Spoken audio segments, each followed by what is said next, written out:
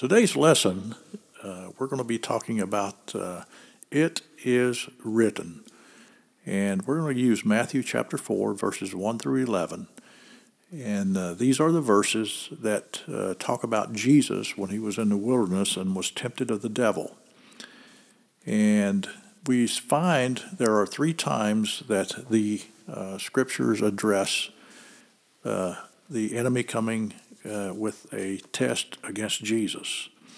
And in all 3 times, Jesus did not debate him. Jesus did not correct him and say that you're wrong and I'm right. He didn't argue with him. He just simply used the words, "It is written." So Jesus knew what was written because the Bible tells us that he is the written word. The word became flesh and dwelt among us, John chapter 1, verse 14. And so what we need to do is we need to know what is written so that we can do the same example that Jesus gave us in Matthew chapter 4. So it's not how I feel, it's not how I think, or it's not how things appear to be, but rather it's how we use the words, "It is written," and apply God's words to any things that we're going through in this life that come against us. God's word also has the power to create, it has the power to move, it has the power to tear down, and it has the power to build up. So power, all power, Matthew 28:18 tells us that Jesus told his disciples that all power has been given unto me.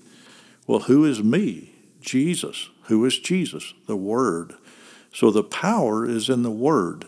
This is the power that God has given us today in order to do the same thing that he did in defeating the enemy when he was in the wilderness.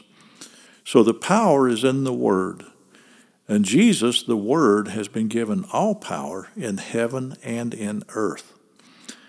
So the Word being all power, let us use that power.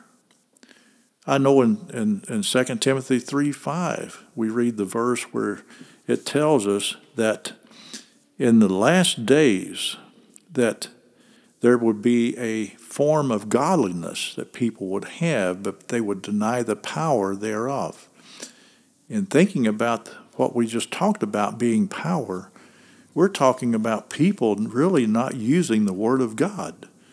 And so they're not making the Word of God available to them with the power that it has to help them, but they're trying to do everything without the power, without the Word. So let us be faithful in using the Word of God. Keep in our thoughts that every time that we confront something that comes against us, let us say, well, what is written about that? And use the words, "It is written," as we address the enemy confronting us.